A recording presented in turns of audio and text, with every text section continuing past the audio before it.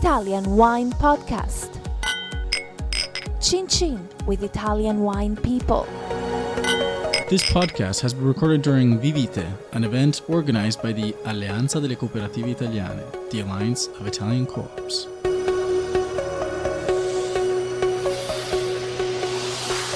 Hello, this is the Italian Wine Podcast. My name is Monty Waldin. I am with Federico Gordini, who owns an advertising agency called the Agency Lievita, which is in Milan.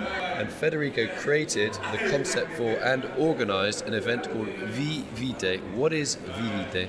Vi.Vite is a new wine festival just based on the cooperative companies producing wine in every region of Italy, practically. There's a big system. There are 497 sellers all around Italy, cooperative sellers, with 140,000 farmers bringing their grapes to these big sellers. It's a huge system. So what percentage of Italian wine is cooperative grown? The roughly? 52% of the DOC wines and the 60% of EGT wines. So it means that, to give you an idea about the business, the total income of wine industry in Italy is 12.5 billions, and the cooperative system means 4.3 billions. So it's huge. So it's got a third of the value but half of the production. Yeah, more. So the idea is to try and up the value of the cooperative wine. How do you do that though? Or how do they do that? How do the growers do that? How do the cooperatives do They are that? trying to work better, especially in the fields, in the vineyards. They're asking their farmers to cultivate better, to have a more attention, okay? Because the success of their wines depends basically, first of all, on that. On the grapes. On the grapes. Do you think that message has got lost over time? That it was just a question of producing as many kilos as possible? In the past, yes. But now the tendency is changing. So what changed though? Why is the tendency changing? Because they understood that they need to produce maybe less but more valuable wine. But it's a process that we have to do in all our wine system in Italy. Because basically the problem is that, in general we produce more wine than France. But France, has a totally different income from wine, because the value of every single French bottle is totally different, from the Italian ones. So we need to increase the value, and that's the reason why we need to start from the bigger system we have in our country. Isn't the problem, if you want to call it in Italy, the fact is that you've got a fantastic climate. I know you've got various climates up and down the country. Yeah. It is a land that is suited to high production and still good wine at high production. Yeah. You talk about world-class wine, maybe you have to lower yields, but isn't that kind of like not a trap, a kind of a precondition that you've got that you can't almost fight against if nature wants to give you 120 quintals of Trebbiano that is actually still quite drinkable? Yeah. What's the problem? The problem is that, I give you an example. We were talking before about the Pinot Grigio. Okay. Never heard we of are it. relaunching so much Pinot Grigio in Italy. We are trying to do that because the most part of the Pinot Grigio goes to the States. The funny and different thing is that the Pinot Grigio in the States grows up really with big numbers, big numbers, because they have irrigation system everywhere. In Italy, we have no irrigation system practically anywhere. Okay, so we are based on nature. But the thing is that the cooperative system has a great advantage, especially in times and in years like 2017. That was a very complicated year in Italy, as you perfectly know, for the climate, Very dry. Yeah, very dry, but before, during the spring, it was icy, very cold. All the flowers, some of the flowers died, and so no grapes from that. Then very dry, and then the last part was, maybe in some parts even too much rain, icy rain, so everything went wasted, and we have a medium average of loss that is about 30-35% of the entire production in Italy. If you have 2,000 farmers in your cooperative cellar, you can choose, the best you have. You can say, I do this selection. I try to find the vineyards that were less maybe cocked by the bad climate, or and trying to do the best selection of the wine.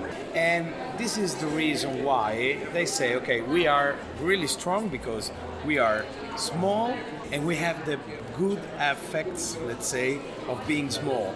the good characteristics. So being small means, okay, to have a big attention to your vineyard every day, taking a look to everything, But in the same time, we have the advantage of being big also. Isn't one of the problems, though, that with the smaller ones, that they are often weekend wine growers, they only are in their vineyards on a Friday and a Saturday, so if something needs doing on a Thursday afternoon and they're in the office basically paying the mortgage, isn't that one of the disadvantages of cooperative growers who are only part-time? It depends, because there are many, in the good cooperative system, the people can live from agriculture. They can survive. Can survive. Financially. The agriculture can be sustainable. Imagine, for example, in Alto Adige, they pay 350 per 100 kilos. Okay, so it's 350 euros. Yeah, 350 euros for 100 kilos of grapes. And in Puglia? And in Puglia, maybe there are some places where they pay, 60, 70, 50. Okay, yeah, pretty brutal economics.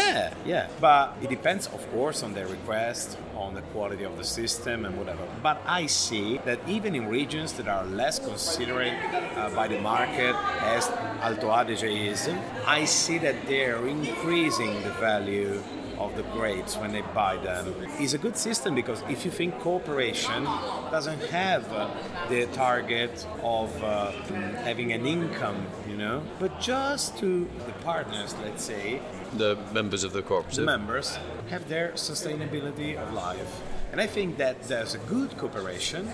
And in these 2 days at Vi.Vite, you will see a demonstration of what is a good cooperation. There are many farmers coming here to the event, and they're really proud to see their wines. But what is the future of cooperatives? I mean, the numbers of cooperative growers have gone down partly because of general demographics and also how the wine market has been. That I think that there are many young people going back to agriculture in Italy, and I think that many of them have. We live in a world that's very individualistic. We all have our Facebook and Twitter, but it's all about me. Why would I want to be part of a cooperative where my name never appears on the label? It depends where you are. If me and you open a small cellar with vineyards and we have money and we can open it in Montalcino, is one thing. If we can open it in Emilia-Romagna, Marche or Molise or Abruzzo, cooperative system is an idea that you have to consider seriously. If you have a good one, because the grapes are worth less, than Montalcino grapes and Sangiovese Montalcino. Absolutely. So the thing is that it depends on the budget you have. It depends on the choice that you do, because there are many people who want to survive by agriculture, okay? And they want not just having this kind of individualism and to create their brand, okay? Cooperative system is done for these people, and I think that it will grow up in the future. In a couple of hours, we will have this celebration of the 27 wines from the cooperative system who won the Tre Bicchieri this year. 3 glasses from Gambero Rosso, very famous wine publication. 2018. It's interesting because the number of the bottles of the wines reaching the price every year is increasing. From cooperatives. Increasing from cooperatives is increasing a lot. I think in the past it was very difficult to think about this, because maybe there were many sellers producing big numbers of wine and maybe famous for cheap wines, because they had the cheap line and they did many commercials about this, so much communication. So they are well known for that. Right now they reach the Tre Bicchieri. But isn't that a good cooperative should be doing both? It's got the opportunity to make high quality wine that is value for money, should we say, and also high quality wine that is premium or super premium. If it's run well, and we've seen in some cooperatives in Italy that really are run extremely well, that they can achieve both successful volume as well as high quality niche. I think so, even because they have so much choice, they can choose, okay, and so they can do a strong selection of the grapes. Okay. And so they can create maybe even 3, 4, 5, 6 different lines, okay? Because of course you need to start from somewhere, but the possibility to choose is something really important, especially with these big climate changes that we are seeing in the last years. Okay, thank you very much, Federico Gordini. In terms of streaming, if this podcast was a cooperative podcast, this would be like your bottom bargain basement supermarket brand with now either of our names on it. Okay, it's great to talk to you. I wish you every success for the rest of this event and for cooperative wine growing in Italy in general. Thank you very much for coming in. Bye. Thanks. Thank you. This episode has been brought to you by Vinitaly 2018, taking place in Verona from April 15th to 18th. Vinitaly is the wine exhibition that helps you discover and get to know Italian wine and features over 4,200 wineries. Follow Italian Wine Podcast on Facebook and Instagram.